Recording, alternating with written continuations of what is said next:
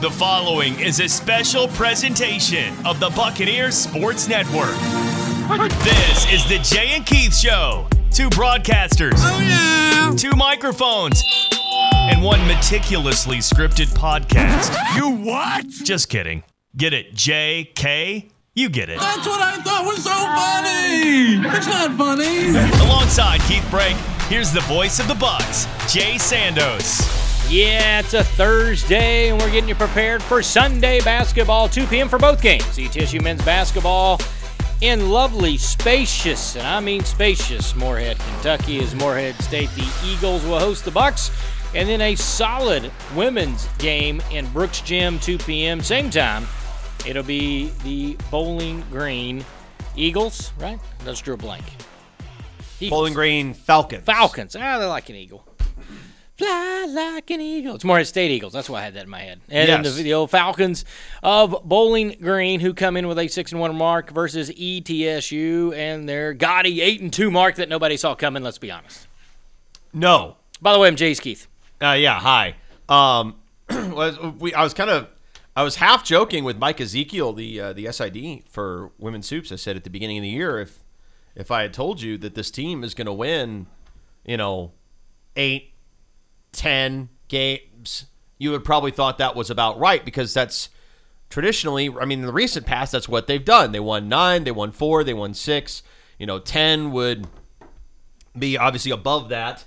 If I told you they would won 15 games, you would have taken that and run. And now I think we can all safely say that if this team wins 15 games, given their start, it would be a massive disappointment in the second half of the year. So this group's played really well together. I definitely think they've defied expectations. I certainly think Coach Mock has to be the front runner at this point for SoCon Coach of the Year, and has done a terrific job coming into a situation where she knew she had some players that could do some things for her, and really making the most of that group. That's just kudos to her and to that team. This is going to be this is their toughest game since the season opener. I'll say that flat. This is tougher than Vanderbilt. This will be a really challenging group. It's a group that got the better of the Bucs last year in the season opener. They're a team that just is so disruptive, and they've got several players that are really disruptive. Nyla Hampton rings a bell on that front, rings true on that front, because she is the school's active leader in steals per game. There's a lot going on there. This is a good group. Everybody in their starting five does something meaningful. This is a program that surprisingly was not picked to win the MAC, but I think very much has the firepower to win the MAC. Yeah, and I think, and we can stick with women's and then eventually transition sort of the men's thing. But in today's kind of ever-changing world with transfers and other things, that's a team that didn't particularly have a lot go missing from the year. Now, it's impossible for most teams to lose like one player, 2 players like that, or bring in 1 or 2 players. But for the most part, when you look at the landscape of the college basketball and really now all of sports, even talking to Ricky Rojas today about women's tennis and the portal and how that's even affected even those sports. This is one of the more veteran teams that I think ETSU has seen this year so far on paper, and I think it shows why they're 6-1, why they've been able to do. And I think there'll be some similar things on how ETSU has been very good in rebounding, very good at trying to get to the free throw line, trying to drive, get the point to the paint. They're kind of going to meet their match as far as a team that can rebound. It's also another team that gets to the free throw line a lot more than their opponents do. So to me, kind of good on good there. The biggest difference, clearly Bowling Green has an easier time scoring the basketball. They do. And part of that is because this group has played for so long together. You talked about the transfer portal, but Robin Freilich has done a phenomenal job of keeping this group. Her second year, her first full recruiting class. You know how it is. The first year coach comes in, your recruiting class is largely set because most of the players were in the early signing period, all that stuff. She signed 6 players in her second recruiting class going into, which would have been the class of 2020. So their freshman year was 2020, 2021, that season. 5 of those players are still there. And that's not really something that happens very often. So the continuity that they've had to be able to play together now, their third year going, and to be able to make meaningful contributions from a very early period in their time in the program. I think this is a group that's really got it all together. And they lost a lot of games, man games to injury last year. 75 man games lost to injury for Bowling Green last season. So that's a significant amount of time missed. They lost the reigning MAC Freshman of the Year 2 days before the start of the season. That would normally torpedo your season, and they only won 17 games, which is below what they had hoped to do, but still more than many teams would do in those similar circumstances. So this is a great group. It's going to test North Dakota State in a lot of different ways. As you mentioned, they are very effective scoring the ball from all three levels. Did I say North Dakota State? I was going to say your first Freudian slip you've had in. I was waiting for one of those during the football season, and you didn't give me one. But you did. In fairness, you were entrenched thoroughly as the women's basketball play-by-play guy. I was, and they played teams like Bowling Green a lot, and also it's a Midwestern team. But yeah, let me say this. Okay, while you regroup. Because you're fine. Listen, we knew it was going to happen some point. And you're not fooling anybody. We know you work at North Dakota State. Here's the deal. Well, I just said this Bowling Green team scores at all three levels. Right. They're just a really good, explosive, dynamic offensive. You look at everything they do offensively and all their numbers, and they just are better than ETSU on paper and everything you see. The other scary part, though, because I think sometimes you can get the one-off, right? ETSU plays very hard defensively. They will try to guard you. Coach Mock will kind of get the energy going, get them up. The rebounding is going to be a war. Who's going to win that? Mm-hmm. Teams both want to get to the free throw line. Who's going to win that? The two big distinct differences, Bowling Green is averaging eight, I'm going to say it right in a second. Apparently it's going around today. 8 made threes a contest. That concerns me because ETSU struggles to make 6 threes a game, 5 threes a game, let alone 8 threes a game. Right. The other part that impresses me about Bowling Green, they're averaging 21 points off turnovers and allowing just 10 points off turnovers, and that is another area where ETSU struggles. That being said, those are the two things that I think if ETSU can guard sort of the perimeter, not give up 8 to 10 made threes, I think that's clearly an area where, or if ETSU can match sort of a 3 for 3, which can happen. I'm not saying ETSU can't hit 8, 10, 12 threes a game because they can do that. But if they kind of don't get outscored beyond the arc, they have similar free throw type attempts. The only other area I think where Bowling Green could hurt ETSU's points off turnovers. But if ETSU doesn't necessarily have to win all three of those categories, but they don't get blown out in any of those three categories, that's how I think ETSU can win the game. ETSU was +9 on points off turnovers against Vanderbilt, and they were +5 on turnover margin against Vanderbilt. So I think when you look at that, and you look at the rebounding margin in that game where ETSU was +9, what you're seeing is a Buccaneers team that has the ability to impose their style of play, and maybe that is a little bit ugly. Maybe you would think of it as a rock fight. Maybe you call it mucking it up a little bit. I think mucking it up carries maybe a connotation of some play that is not necessarily within the bounds of the rules, and I definitely don't think that's the case at ETSU. But a team that makes you play a style of basketball where if you try to get out on them, you try to play fast, then you just end up making careless passes, careless mistakes, and they make you pay for them.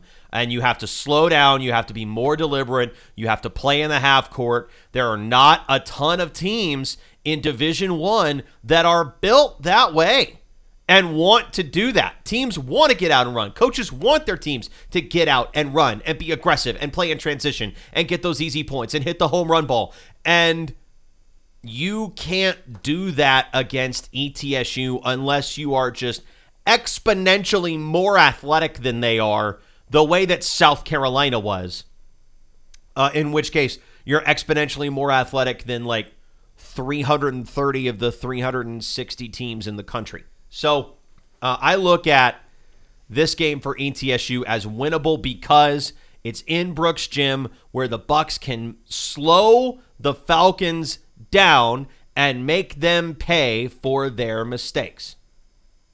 So So let me piggyback one thing, paying for their mistakes. I think if Bowling Green doesn't control the glass, especially on the offensive end where ETSU is plus 53 for the season. Just absolutely dominant, yeah. And can get those second chance opportunities, Bowling Green, although they score a lot, they are allowing teams to shoot 44% from the floor for the season, right? So they're giving up buckets. They're allowing teams to shoot 32% from beyond the arc, all right?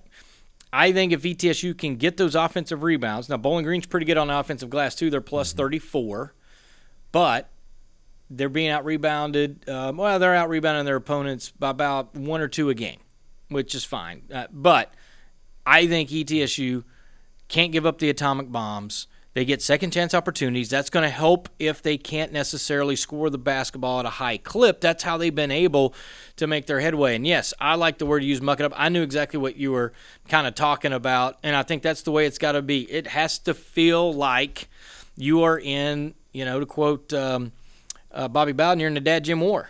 I mean, you were just a rock fight's probably the best, but it needs to be game in the 60s. If Bowling Green gets to 70 or 80 or something like that, I think ETSU is just going to have a hard time getting to 70 or 80. Unless they play Virginia of Lynchburg of the Commonwealth or whatever. Well, they are going to play Converse later this year. Then they could probably get to 90 against Converse. But when they play Division I teams, I think it's going to be very difficult for them to get to 70 or 80. Bowling Green does give up some easy buckets. ETSU can take advantage of that. But again, there's 3 or 4 things I'm sure you could say in every basketball game. If this happened, you win. But for ETSU, I think it's very apparent. Well, it's just the fact that all of those things that needed to happen for the Bucks to win these games have happened. I think that's the big difference, is that, through hard work and determination and sheer force of will early in the season and now, at this point of the year, through sheer force of will, the Bucks are 8-2. Because shots have not been falling for them. Neve Brown, it just feels like she's really, really close to turning a corner and being a major impact player for this team. Already is a very important scorer off the bench, but it's just like a couple more shots go in every game, and you go from, we need Neve to score, to Neve is going to score. Giselle Thomas is obviously a very explosive player, has maybe had to take a few more shots than I think she would like to get to the point totals that she has gotten so far this season. If those players get a couple more shots to fall, if Kendall Foley starts hitting 2 threes a game instead of 1, if Courtney Moore starts getting buckets consistently, this team is going to take off. I will say this. I think this is by far their toughest non-conference game left.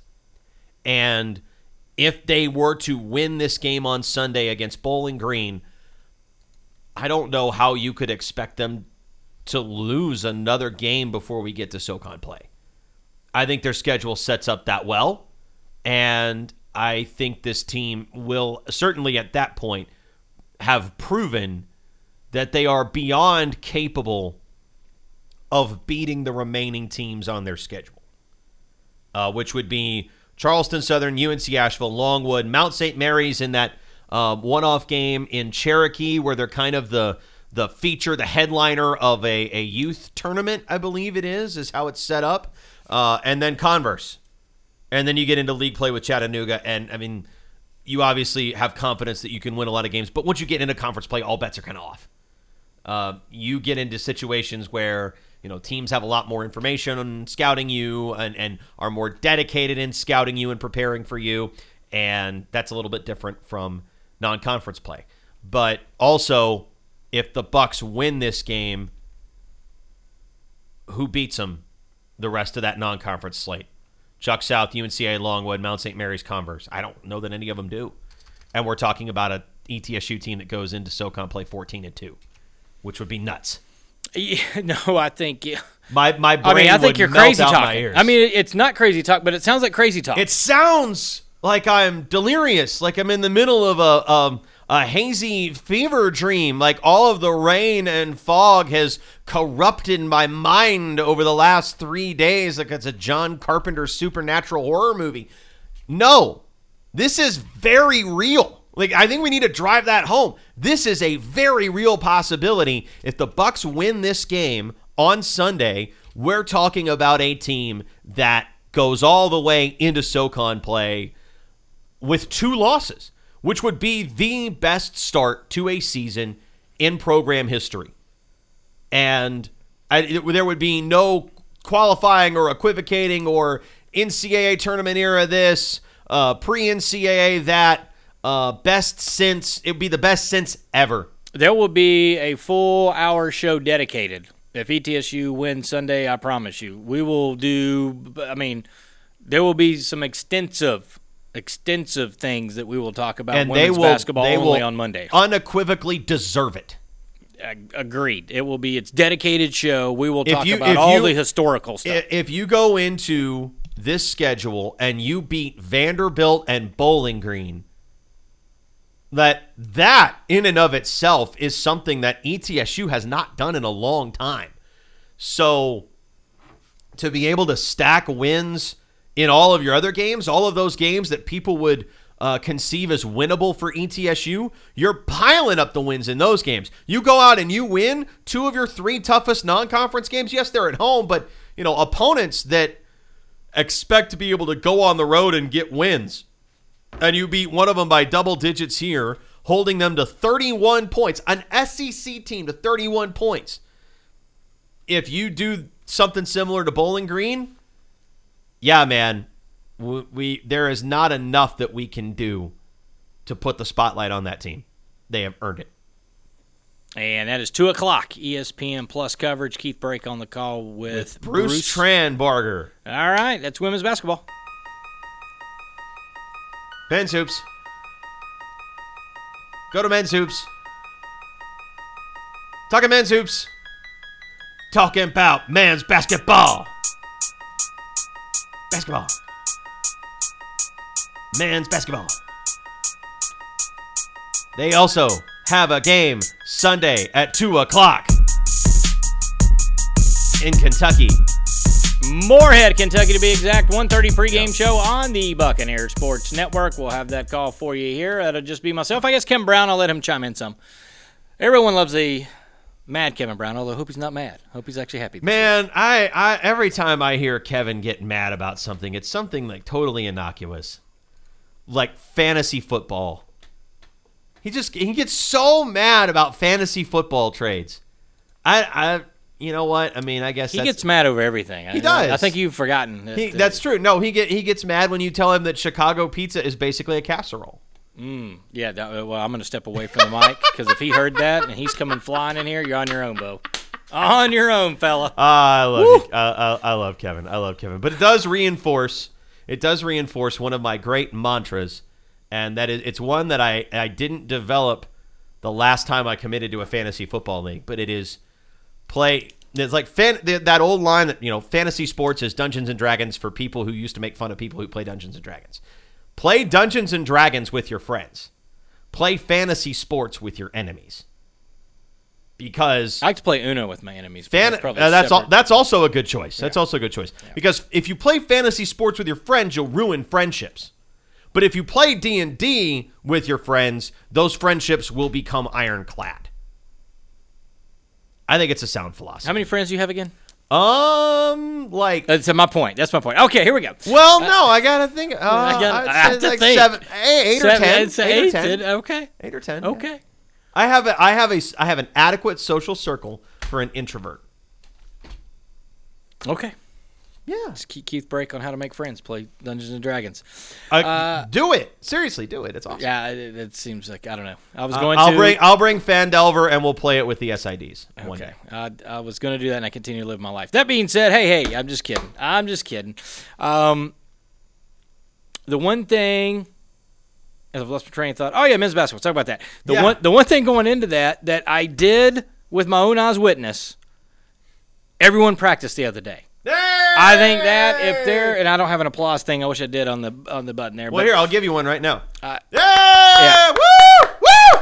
Woo! When people ask me, how concerned are you about men's basketball, I keep saying I'm not concerned because they haven't had everybody on the floor since Louisiana game. And everybody saw what was going on there, and I think we're all in agreement at the end of that game, hey, this team could be something. And then had some injuries.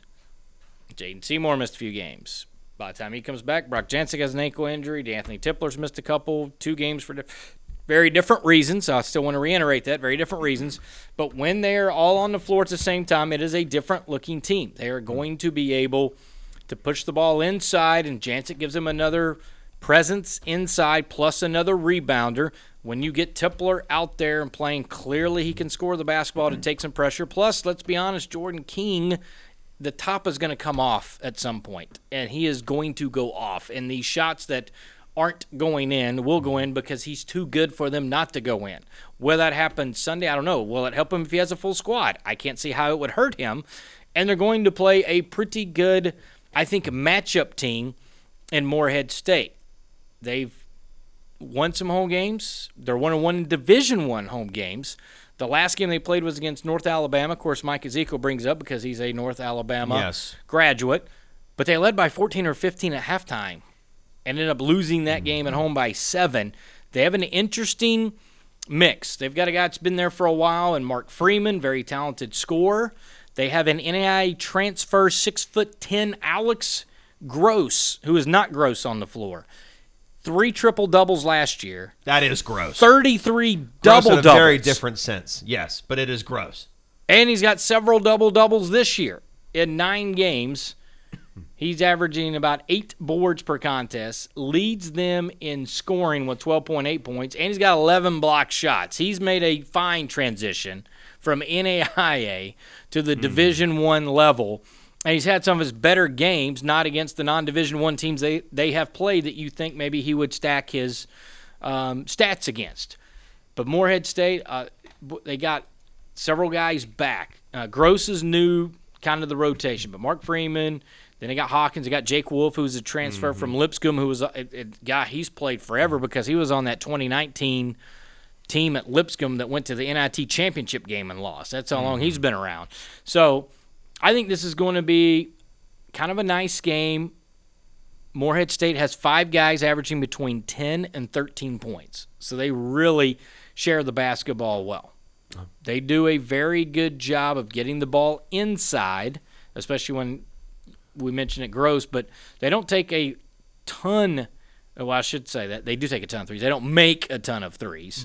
So it is a lot of the modern-day basketball. Get to the rim or shoot a 3. That's basically what you're going to see out of Morehead State. They're going to apply some token pressure. They'll add a little bit of full court tilt to it. I liked ETSU, even though they weren't at full strength, was able to add the full court pressure of the game, and I think it clearly showed how athletic and how good they could be. And now you add Tipler and Jancic back to the fold, and if Justice Smith can finally learn how to play on the road.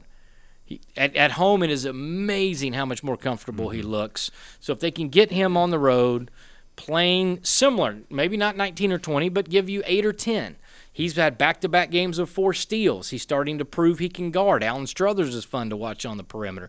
I think this could be a nice game for ETSU to get off the Division I losing streak, get a win, then come home and play a very underrated Queens team and a very solid, comparable to ETSU UNCA team. I would agree. And, you know, I do think, I mean, it's interesting to me that Morehead State has been as good as it has been over the last, 15 years. You think about the coaches they had. I mean, Donnie Tyndall was there and sort of built the name for himself. And he had an NBA guy, Kenneth Fareed. Yes, he did. Of course, he went on to Southern Miss, and that happened how it happened. And there was the 1 year at Tennessee, and then Rick Barnes took over in Knoxville. Sean Woods was really, really good there, and then he just lost his mind is a nice way to put that. Yeah, that's a nice way to put it. He was charged with misdemeanor battery in Indiana, and then he resigned. But he won 20 games twice in 3 years, and he went 77-70 there, and Preston Spradlin's kind of had to rebuild this on the fly a little bit, but he just won 23 games with that group in 2020-21. And the tie to ETSU was his first game as the interim head coach when they suspended Sean Woods was actually against ETSU and Morehead. And he won 23 games last year with that group as well, and they played Murray State in the OVC championship game and played them pretty tight. So, I mean, this is a program that's been pretty good. over the last few years, and certainly over the last 15 years, like Longview, this is a program that has probably outperformed the resources. I don't think anybody thinks of Morehead State when they think of big spenders in college athletics. It's one of the few public institutions with a non-scholarship football program, but they have made the absolute most of their investment, and the fact that they are able to do that consistently tells me that this is a program that ETSU needs to go on the road and play well against to beat. No matter how many different faces there are, new faces there are in that program and in that university, there is an expectation that they go out and deliver on the basketball court. And to see what that program looks like right now, I'm very intrigued as to how they play this game, because they lost by, 6 to North Alabama? Is that right? Was it 81-75? Or? Yes, 6. Yeah. So they've lost a couple of competitive games at home, and now they really need this one. And they're the preseason favorite in the OVC as well. So they really, really want to get this one. ETSU coming out may or may not have Brock Jancic. Sounds like they will have DeAnthony Tipler. They're optimistic, at least, that Tip's going to be part of the mix, I think, after his ankle injury. Well, at least Jancic was going through drills, so I don't know if that – he's got to be getting close. If he's back. If he's not ready for Sunday, I would it'd be hard-pressed for me not to think he wouldn't be ready for Wednesday. But he's closer than he was a week ago when we still saw him in the boot. So you got a Morehead State team that's got its back against the wall, needs a win, going up against an ETSU team that maybe, possibly, perhaps is going to have its full rotation for the first time in almost a month. That is a very intriguing matchup to me. And we're going to learn a lot, I think, about what this ETSU team is now that everybody is back healthy or close to 100% healthy. Because like you said, that's kind of when things got wobbly, right? Was when players started getting hurt. And there is obviously the concern of, well, what happens if that happens again? Well, I mean, there's only so much of that you can control. But this group, clearly, if you avoid bad luck with injuries the rest of the way, say you've gotten all of that out of the way, and this group has an opportunity, I think, to go on a run and non-conference play at full health. I think they got a very good chance to beat UNC Asheville. Queens is better than they will get credit for as a school transitioning up from D2. Do not sleep on Queens, unless they're queen-size mattresses, in which case I guess you can sleep on those. But don't sleep on Queens, the basketball program. They're very good. It's so funny how last year's season played out. ETSU, when they were at full strength last year, they go in there and win the tournament in Naples. They knock off Murray State. They beat Murray State, yeah. Who had 4 losses, I should say. 4 losses on the year. They come back home and knock off Morehead State, who had 23 wins, and play them in the championship game of the OVC with a full roster. You take a look at all these. Jordan King had 18 in the game. He was the second leading scorer. Ladarius Brewer had 20. David Sloan had 12. Charlie Weber had 11. Mohab Yasser had 10. Ty Brewer had 7. The only other player scorer that's still on the roster now is Seymour, 4. So 22 of ETSU's 82 is back from last year's game. Now, in fairness, Johnny Broom was the best player for Morehead State, who averaged almost 20 a game, and he had 24 against ETSU. He's not back on the roster. Plus, Trey Hollowell, who played for Wofford all those years before he transferred to Morehead State, was the team's second leading scorer. And he didn't have a great game that day, but he had a great game in Freedom Hall later. Skylar Potter was on that team. He's gone. Oh, yeah, exactly. So then you're talking about just basically, which I think the Bucks will see Potter. He's on another roster. He's at Jacksonville State. Yeah, we just saw him. We just saw him. He I scored drew like a blank. 27 points. Yeah, 27. That's why I remember that name. So he got in Freedom Hall and only had 3 and figured out how to get 27. That's what it was. There it is. Can't believe I guess because I didn't do the game last year. I didn't put that 2 and 2 together. Bad things. I was with you, North Dakota State. No, I wasn't with you. You weren't even there. No, I wasn't there. I was in Arizona on my way to Wyoming. He big time. I was in Tucson. Now Jake Wolf did have 13. He's back. That being said, it's hard. You can't even look at either team from last year. But it was a heck of a basketball game. 82-75, nip and tuck, Morehead led by 2. I would love to draw a comparison from last year to this year, but these are 2 very different teams that would love to be where those 2 teams are at that point in the season. because ETSU at that point was 7-3 after the win, and Morehead State was 6-4. Mm-hmm. Neither team are near there right now. So, Right, correct. like you said earlier, this is a battle between two teams that need to get things going and need to figure it out. And 1:30 will be our pregame show, 2 o'clock on the Buccaneer Sports Network. Again, radio show coverage. You can listen to the radio. You can watch ESPN Plus. Go ahead and hold the do the volume down or whatever you need to do there on ESPN. Nobody's here, Keith. You want to listen to me? You want to watch the game? You know what I'm talking about. You can watch both games at once. Unfortunately, both teams do play at the same time. Yes, so I was hoping to sidebar you Yep. with Tucson because it's one of my favorite towns in America. What is your favorite road trip destination that you have been to? What, like, and not just like as a oh, I love going to this city because it's great party vibe, but like I love going to this city because it's just one of my favorite towns in America. So one I would have to venture to a couple of times, so not just the one-off. Okay. By that criteria, man, Because I have been to Tucson multiple times.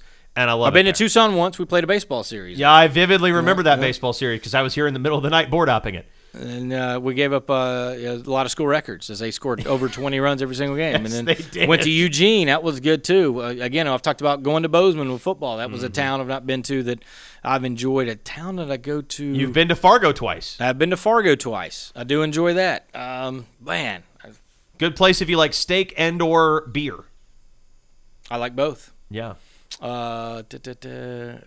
I think you guys hit up what was it? You hit up Fort Myers, when we used to go there. Fort Myers is good. There are yeah. plenty of spots to go, and you could always do something new and different. I kind of like when you can do some things a little different. Yeah. Birmingham's probably underrated, I think, depending on where that is. Obviously, there's some go-tos. Charleston, I've never had a bad time whenever we go to Charleston. Nobody has a bad time in College Charleston. Yeah, it's awesome. Those are good. I'm trying to think maybe of an underrated place because I think everyone had been to either Fort Myers or Charleston. I think those are no-brainers. I'm like, oh, yeah, there's a lot to do there. Man, I'd have to think. Favorite place? What are yours? Tucson. Very high on the list. Big fan of Tucson. Omaha. I really liked Omaha. That was good. Been there once. I liked it as well. Downtown Omaha is really, really nice. Like it's really nice. It's pretty walkable. That was a good one. I don't really have a lot of experience with the town itself, but Providence, we ate in an Italian restaurant that was the upper floor of someone's house.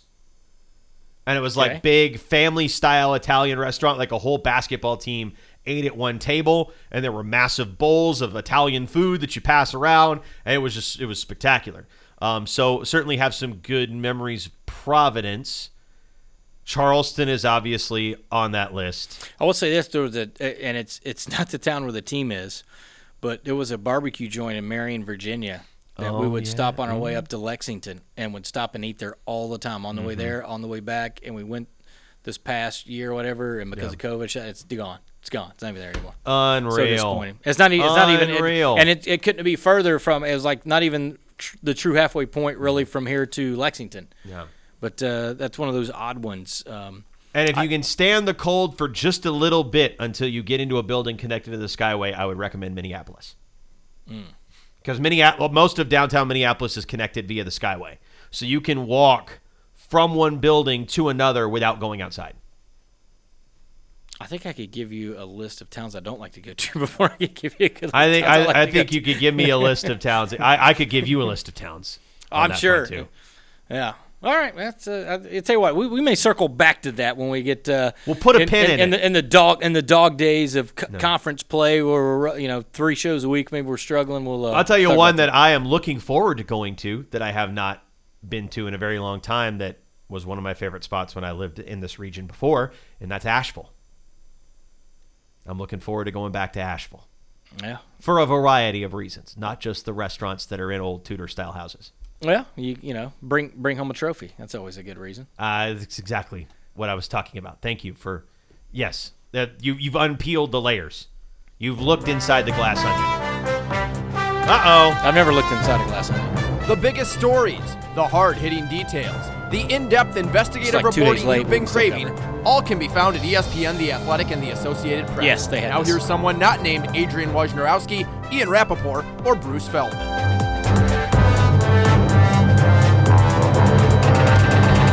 All right, we talked about it on the coach's show on Monday when it broke. Do you know what a glass onion is? No, I have no idea. It's a monocle.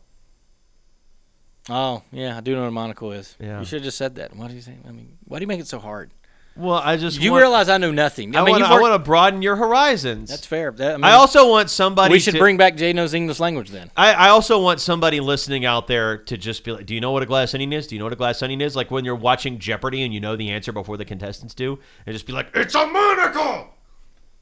I just want that experience for somebody. It's validating. It's vindicating. Vindication. Anyway, continue. I don't know how to jump from vindication to Jay McCauley's out. You're going to make that a tough transition No, for there's me. no segue. There's no segue Okay, there. Just making sure. There's no segue. So Monday, as we were doing the coaches show, and the only reason I brought it up, one was SoCon News, I thought I had to, but the other reason is because Coach Oliver, for those that really don't know, when he was at Georgia, Jay McCauley was a walk-on.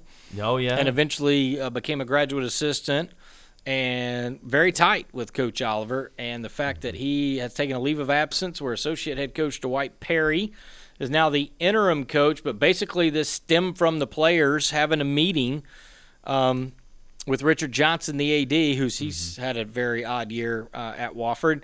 Basically, they were unhappy with several things, reports that come out with practice time, the relationship with Coach on and off the floor. They just felt like they didn't want to play for him anymore. Mm-hmm. And you hate to see that, and you hate sometimes when, lack of a better term, a coup has been kind of orchestrated. I would almost call this a mutiny to some degree. The crew has turned on the captain.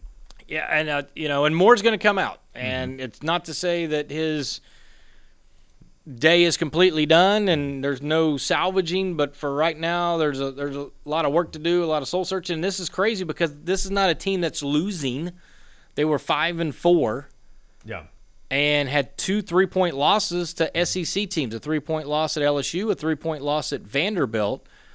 And it seems like this had nothing really to do with particular basketball winning and losing, but everything around basketball, if that makes sense. And I mean, Wofford has not been really objectively just outright bad at any point in McCauley's tenure since he took over for Mike Young. And it's not like you hear about Wofford players in the headlines doing this or that. I mean, so when I think the relationship is strained, it was really just, it was strained past the breaking point for those players. And I think, something that you brought up was that there wasn't really much of a relationship between the coach and the players, and you can't run a program that way anymore. You have to be able to connect to your players as a head coach, as a staff. You have to be able to relate to them and relate to stuff that they might be going through off the floor, because who is, if not you, then who is the go-to person for those young people on a college campus?